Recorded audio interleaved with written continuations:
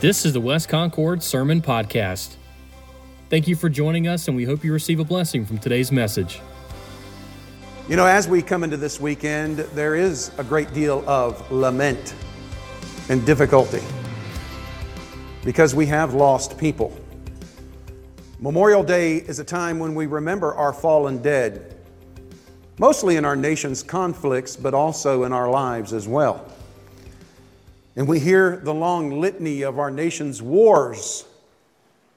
And we see wars and rumors of wars going on even today.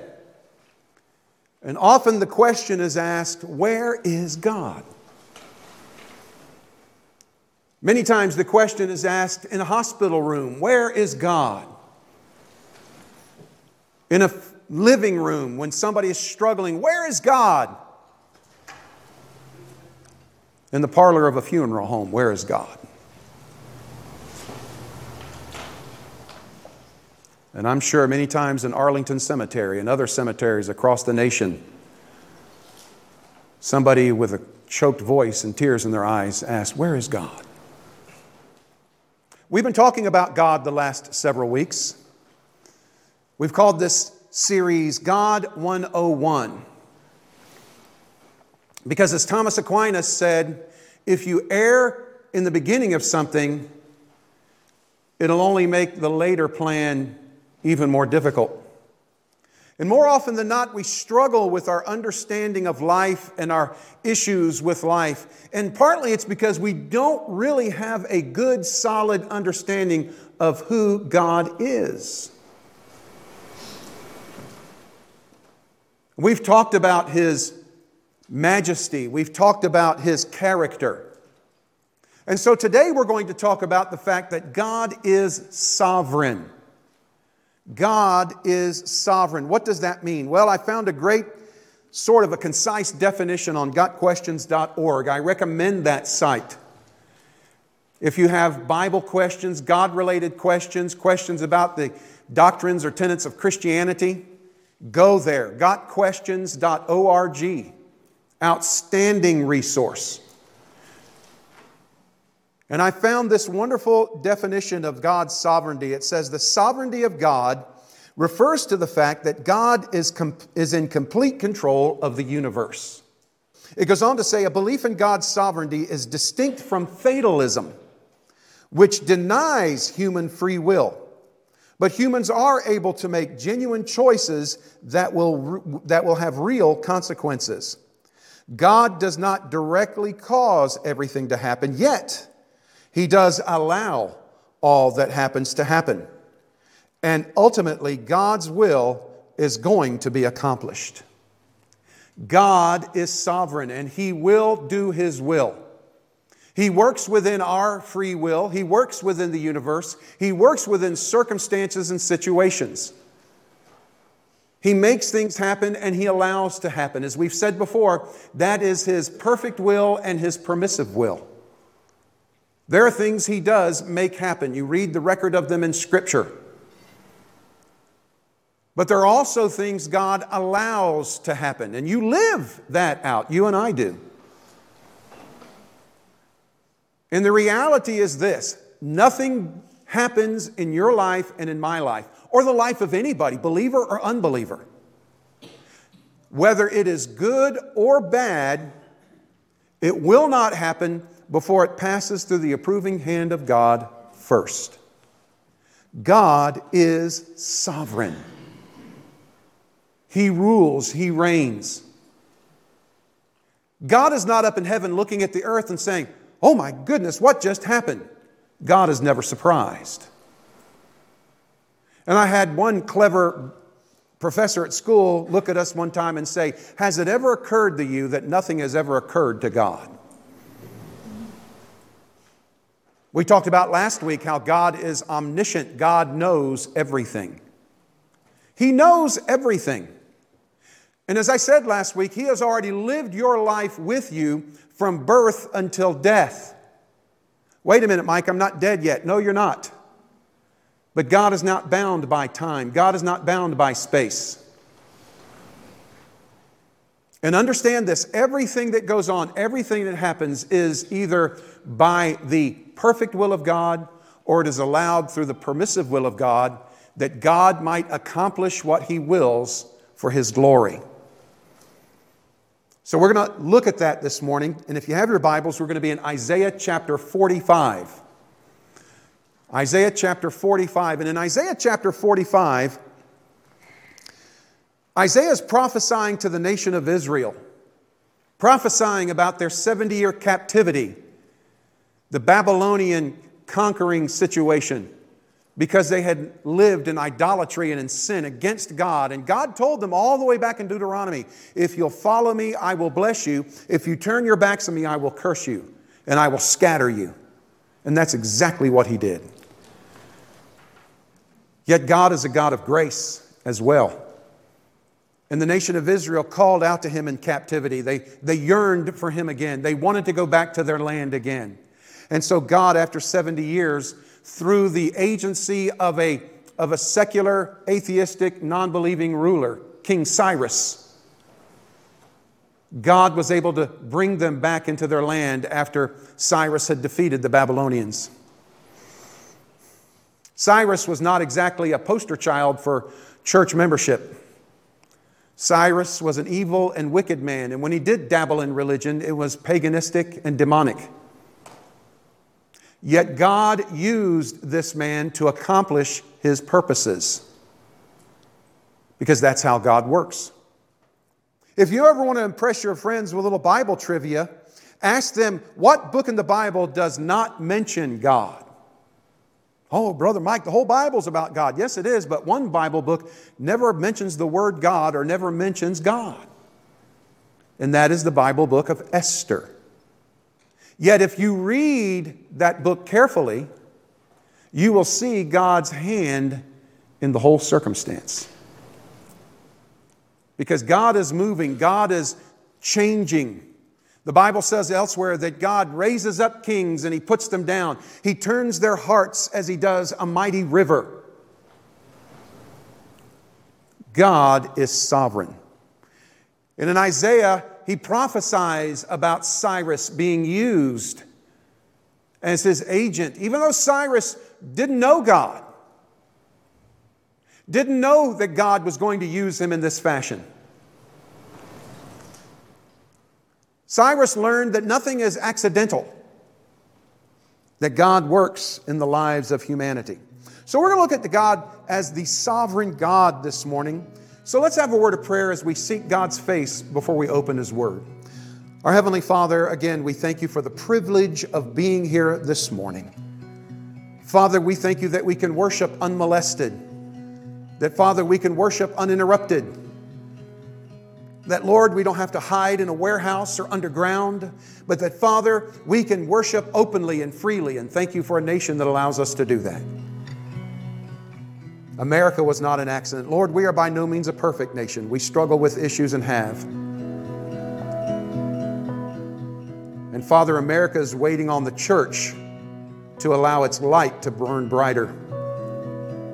Help us to do that, but help us through it all to remember that You are God.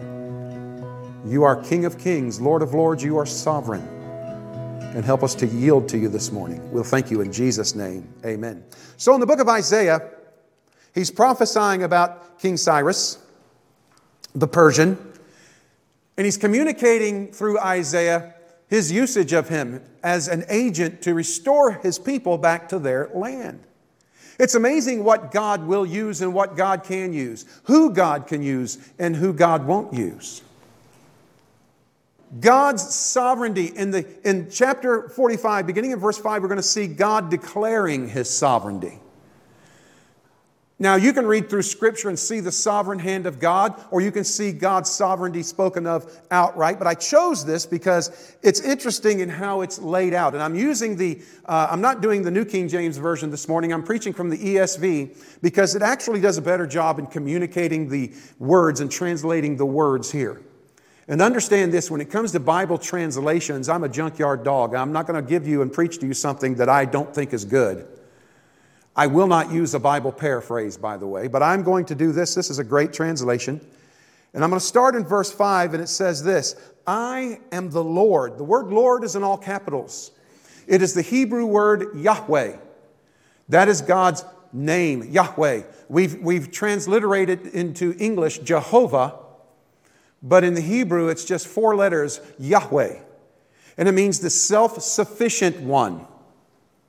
In other words, God doesn't need anything or anyone. He never had a beginning and He will not have an ending. He says, I am the Lord Yahweh, and there is no other. Beside me there is no God. He says, I have equipped you, and if you read back earlier, he's speaking to Cyrus. He said, I have equipped you, and look at this phrase, though you do not know me. I have already equipped you, though you do not know me. In God's sovereign declaration, we see, first of all, specifically that God is sovereign over the happenings of individuals. God reigns over the happenings of individuals. And God will use whom He will use, and God will not use whom He will not use at His own discretion. God raises up kings, God puts them down. God will use you, and God will not use you in certain things based on His will. And oftentimes in God's permissive will, He'll let a king step down. He'll let someone walk away. One day we'll do a message on the fatherhood of God, how He parents His creation and His children specifically.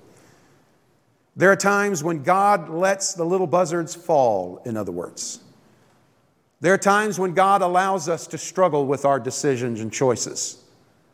There are times when God allows things to happen in our lives because God is either trying to get our attention, God is either trying to change us, to teach us, to mold us, to make us.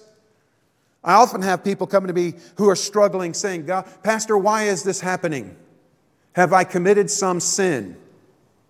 We think the only time God puts bad stuff in our lives is because we sin. I don't know if you've sinned or not.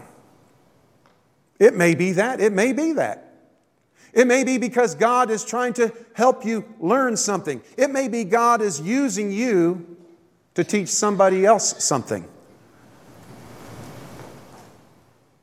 I remember when I was diagnosed with cancer, I was asking God, why? And then somebody very loving and close to me said, God may be taking you through this so that was you as a pastor, when someone else deals with this now, you're better equipped to help them. I don't know why God does things. He doesn't tell me most of the time. But God deals with individuals in His way according to His will. He either makes things happen or He allows things happen. Even in our decisions, He allows us to make bad decisions. He allows us to make bad choices. Oh, there are times when He'll help us and stop us and get our attention. But there are also times when God looks at us and says, well, she has to learn something. He has to learn this. And sometimes God lets us learn things the hard way. And there are other times when it seems like we're doing everything we can to honor Him and please Him, and yet still we struggle. And the age-old question comes up, if God is sovereign and God is all-powerful and God is good, why is there evil? Why did you get up in church and read a litany of wars this morning? Why didn't God stop those wars? Why didn't He? Why did God allow that to happen? Does that mean there is no God? No, of course not. Of course there's a God. God has His reasons. It's amazing, though, people say, well, God should stop those people. God should put those people down and get rid of this evil. You know, when He did that in the Old Testament, when God dealt with nations and generations and basically took them out of this life, then the skeptic will turn around and say, well, God is evil, cruel, and immoral. Can't make anybody happy. God is going to do what God does, and God does it through individuals. Listen to me very carefully. God wants to do things in your life for His glory. God wants to use you to impact this world for eternity. And you don't have to be educated in a seminary. You don't have to be altogether talented. You don't have to be a specimen of athletic prowess. Look at me. You don't even have to be pretty, okay? But God wants to use you. It doesn't matter if you're young or if you're very old. God wants to use you because He's sovereign. He works and chooses and acts within the lives of individuals. Not only that, but God also is sovereign over what is happening or the happenings of the world. This is a general understanding. Look what He says as we go on in verse 6. He says that people may know from the rising of the sun and from the west that there is none beside me. And we'll talk about why God does this in a minute. But look what He says in verse 6 at the end. He says, the second time, I am the Lord. I am Yahweh. There is no other. I am God. There is no other God. Look at verse 7. From light, I form light and create darkness. We just sang in this wonderful song, we just sang that He's God in the light and He's God in the dark. When everything's light and bright in our life, God is still there and still working. But listen, when everything's dark and difficult in our life, God is still there and God listens and He hears us. He says, I form light and I create darkness. I make well-being and create calamity. I am the Lord who does all of these things. We had Christmas just 6 months ago. And we always talk about the story, wonderful story from Luke, how God uprooted Joseph and his pregnant wife Mary. And the reason why He moved them is they had to be in Bethlehem to give birth to Jesus, because that's where He was prophesied in the book of Zechariah that He would be born. And in order to accomplish this, God had the Roman emperor to declare a census, and the entire Roman world was put in a grand swirl to move 2 people just a few miles. God does these things. God allows natural disasters. God sometimes even creates calamity for His purpose. You say, well, is God moral? God is the seat of morality. As the creator of everything you see and feel and hear and taste and smell, God is the creator. He owns it all. As such, God can do anything He wants with creation. And that includes people. He is God. And so we need to trust Him in that. So yes, He is right here saying, look, I am God, there is no other. I will take people that don't even realize I'm in their lives working, and I will use them for my purposes. I will move them for my aims. I will direct them for my glory. He said, I will bring light, I will allow darkness, I will bring calamity, I will allow wellness, I will do whatever I need to do, because God has a plan. God has a purpose in it. And that's what we see in the next section. So here God has declared His sovereignty. And now He's going to declare His plan. Why does He do all of this? Well, look at verse 8. It says, shower, O heavens, from above, and let the clouds rain down righteousness. Let the earth open, that salvation and righteousness may bear fruit. Let the earth cause them both to sprout. I, the Lord, have created it. God's plan is a grand plan of redemption. God, when He created the universe and He created the planet Earth and when He created humanity, when He created Adam and Eve, God knew that Adam and Eve would eat of the fruit that was forbidden. God knew that they would rebel against Him, and God knew that that would plunge humanity into sin. Why did God allow that? And this is where human free choice and will come in. God created a people that would love Him and that He wanted to fellowship with. God created a people that would honor Him, but they had to make that choice. And so God put Adam and Eve in a splendid garden with all sorts of wondrous things to eat, fruits and vegetables, but He said, there's one tree you can't eat of. He gave them one limitation, and they chose against Him. God knew they would do that. Why didn't God just create a perfect world where everybody just loved Him? Because that would not be real love. That would not be a choice.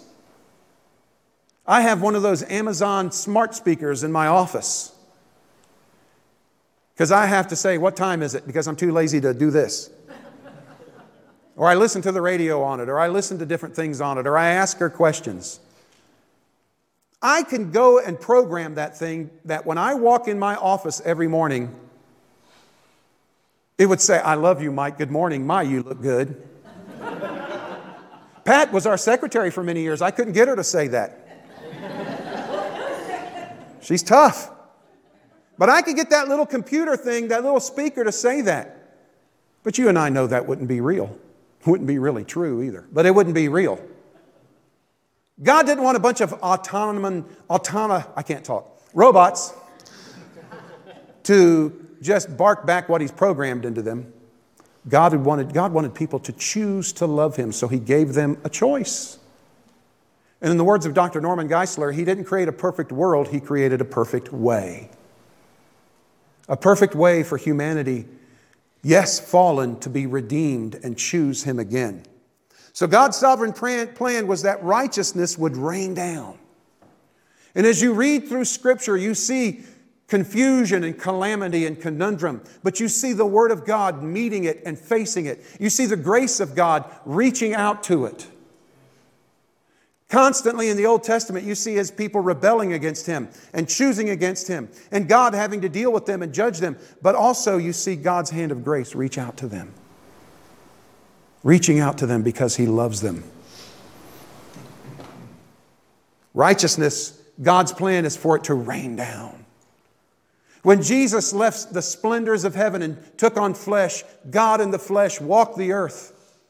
God Himself visited His creation, allowed Himself to be taken, brutalized, and murdered on the cross. He was buried 3 days, but rose again from the dead. And after His rising, He sent the Spirit of God to indwell in believers. God rained righteousness down. And one day, Jesus is coming back, and the world will be ruled in righteousness. God's sovereign plan is that righteousness would rain down and salvation would spring up. And everything that God does in this world is for that purpose, for that plan.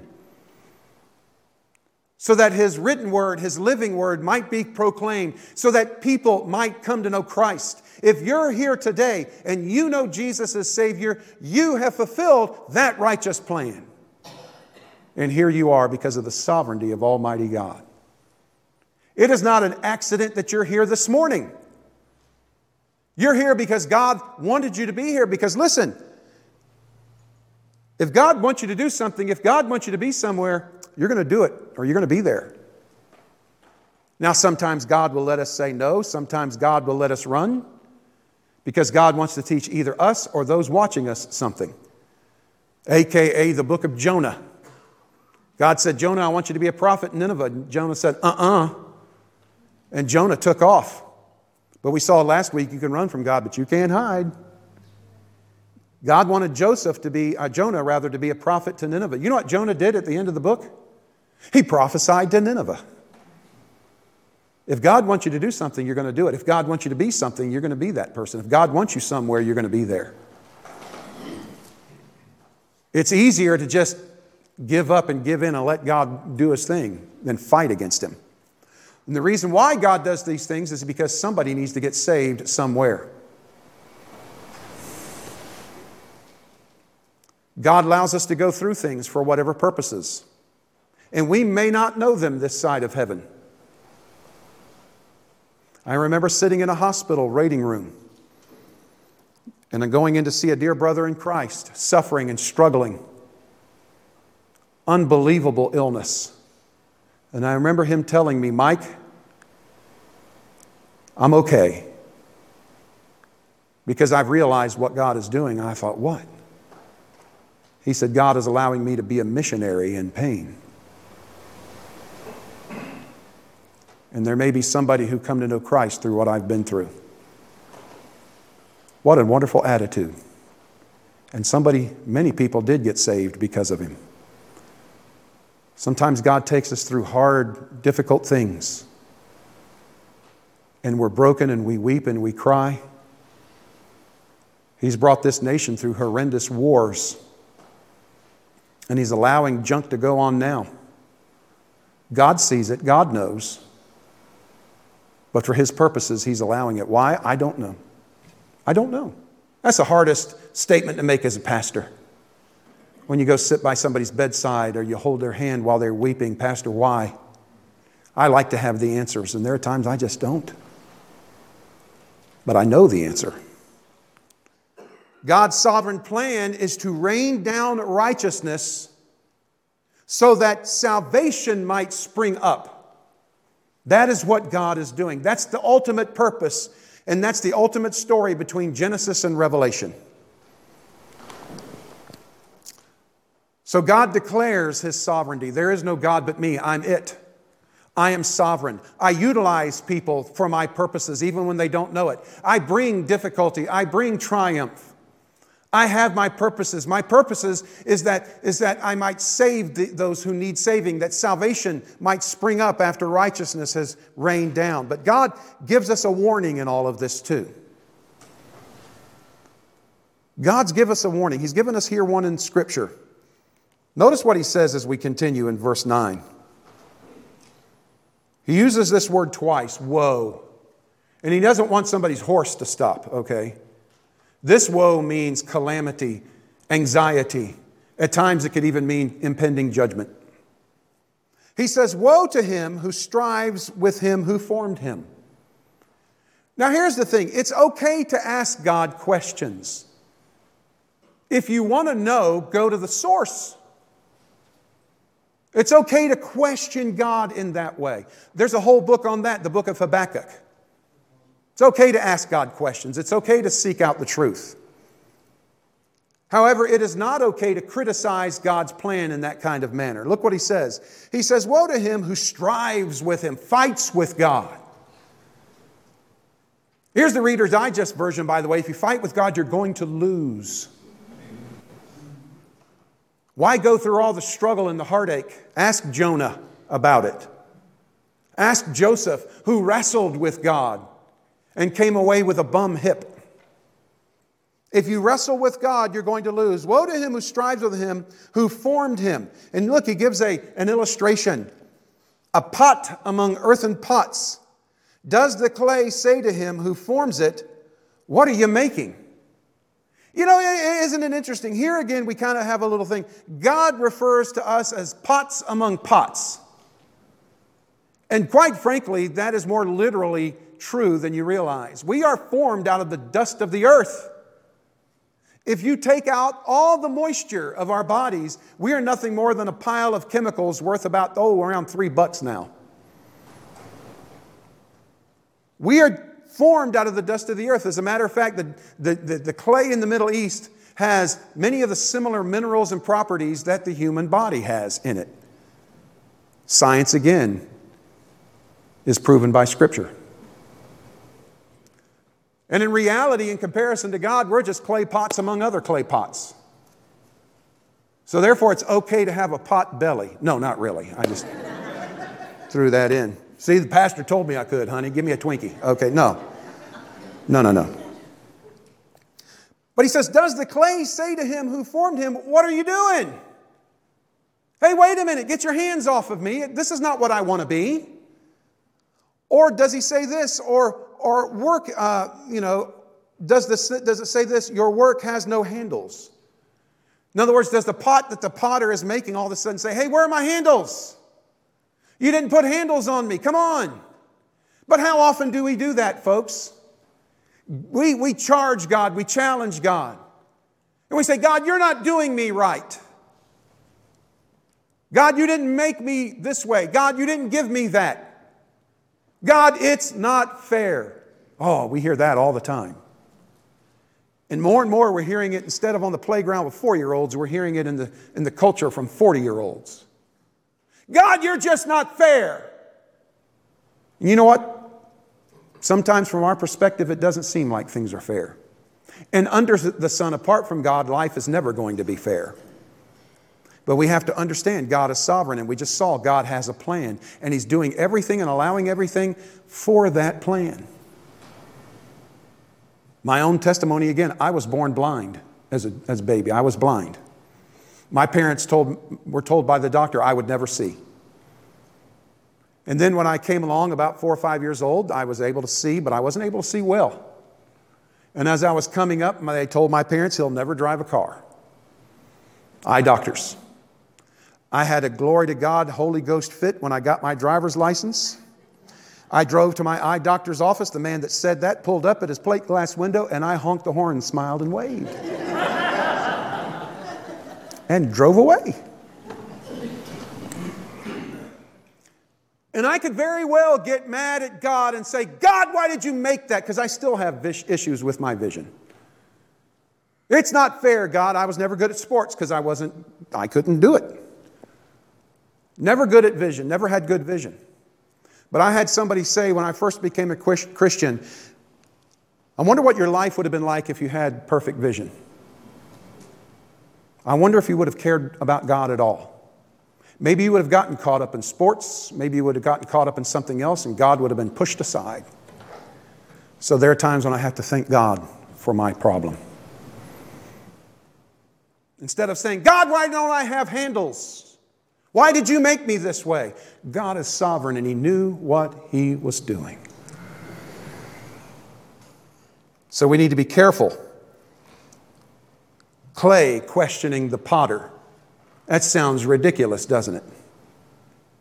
If your clay pots are talking to you, you need to go see a counselor. But God brings it home to a real level, because ideally, that's what we are. We're clay pots in comparison to God. It's amazing that He loves us, isn't it? He goes on to say in verse 10, woe to him, again, woe, judgment. Woe to him who says to a father, what are you begetting? Or to a woman, with what are you in labor? You ever ask the question, why was I born? Now again, there's nothing wrong with asking God questions. And there's nothing wrong with going to God and saying, God, I don't understand this. I don't know why you made me this way. I don't know why this is happening. I don't know why they're hurting. Why is this going on? It's another thing to spit in His face disrespectfully and turn around, and that's what He's talking about. God, you're not going to do it my way, so I'm not going to pay any attention to you anymore. I'm done. And oftentimes we say, why was I born? And maybe you were raised in a difficult situation. Maybe you were born with a birth defect. Maybe you were born in this world and you thought, I wish my parents would never have conceived me. But here's the reality. You're here. I am here. I came into this world the way I came into this world. So did you. And the reason why is because God wanted it that way. Again, I speculate. If I had 20/20 vision when I was young, I don't know. But rather than shake my fist at God, I accept that as God's will. Yes, I wear glasses to correct my vision. I don't think God has a problem with us trying to do the best we can with what He's given us. But instead of quitting, instead of giving up, instead of blaming God and walking away from Him, say, God, you put me in this place with what I have or with what I don't have. I'm struggling with this issue in life. I'm losing this. I'm gaining this. This is happening. We roll with it. And we praise God for another day to breathe and to give Him glory. God uses things in our lives to mold us, to shape us, but ultimately uses them to bring about His sovereign plan. The raining down of salvation and the raising up of righteousness and raising up of salvation. So God is giving a warning. Woe, judgment to you if you question the potter or if you question the parents. You can sit around in your life and fret about your problems. You can sit around and blame your parents. You can sit around and blame everybody else. We're living in a culture today that's making everybody a victim. because of the gender they are, because of the skin color they are, because of the financial position they're in. At the end of the day, we're all victims of sin and our own selfishness. The key is not to live in victimhood, not to sit around and blame your parents, blame God, blame everybody else. Rise up and with whatever you have and whoever you are and what is going on, serve God and help create a situation in your life that brings about His plan. Participate in His plan. Quit sitting around and feeling sorry for yourself. Quit waiting for someone else to come make your life something better. That's up to you and God. And God's got a purpose for you, and God wants to do things with you. That's why you're here. Warts and all, struggles and all, losses and all, gains and all. Because at the end of the day, it's not about you and me, it's about Him. So God warns us, listen, don't sit around and blame other people. Don't sit around and question and blame God. Don't sit around, woe is me, feeling sorry for yourself. Take whatever you have and whoever you are, whether the society likes it, whether the culture thinks it's pretty or not, and just get up and go. Because I tell you, some of the most tremendous men and women of God I ever met would not get 3 likes on Facebook. But one day we're going to see them being honored by God. It's amazing. I want to be like that. Arthur Pink said this as we finish. He said, nothing in all the vast universe can come to pass otherwise than God has eternally purposed. Nothing. Did you hear that? Here's a foundation of faith. If you don't get this understood, if you don't understand the sovereignty of God mingled with the love of God and the plan of God, yes, there are things that are hard to understand. Yes, there are things that are heartbreaking. I know that. I've been there. But nothing happens unless God allows it. And that's a foundation of faith. He goes on to say, here is a resting place for the intellect. Here is an anchor for the soul, both sure and steadfast. It is not blind fate, unbridled evil, man or devil, but the Lord Almighty who is ruling the world. We got all bent out of shape over the presidential election. Oh my goodness, what's going to happen? God's in control. Yes, God works within our choices. Yes, God works within what we do. And we sometimes suffer because of our choices. But at the end of the day, God is supreme. It's not a man, it's not a devil who's going to do anything. It's God who rules the world. It goes on to say, ruling it according to His own good pleasure and for His own eternal glory. At the end of the day, that's what it is. So I'm going to leave you with something from Dr. R.C. Sproul, phenomenal man of God who passed away just a couple of years ago. Scholar, Bible teacher. He said this. He said, most Christians salute the sovereignty of God. Oh, yes, He is Lord. Oh, yes, He's Lord of my... Oh! But believe in the sovereignty of man. Oh, we'll talk a good game. I love the Lord. I believe God is sovereign. Amen. And then we'll go about and do our own thing and not give one flip to it. And we'll struggle and we'll suffer and we'll strive even harder. Hey, life is tough enough. I want to know that there is a supreme sovereign God behind the scenes who will one day bring it all together for His good. God is sovereign. God rules, God reigns. He's declared it, He's shared His plan, and He's given a warning. And this is the foundation of our faith as far as God is concerned. Do we understand God that way? God knew that humanity would fall. God knew that humanity would need a Savior. That's why He sent Jesus to die on the cross, to take the blame for our sins. He was buried, and 3 days later He rose again from the dead. And God has brought you here this morning because He wanted you to hear this message. If you've never trusted Christ as Savior, trust Him this morning. If you do know Jesus as Savior, have you really surrendered yourself to the sovereignty of Almighty God? Have you said, God, you are King. You are the ruler of the universe. Nothing happens in my life, good or bad, unless you allow it. So rather than fight you, Lord, I want to live for you. Rather than strive with you, God, I want to stride with you. I'm going to yield my life once and for all to your will, to your lordship, to your sovereignty. For additional sermon resources and to find out who we are, visit us online at westconcordchurch.com. Thanks for listening.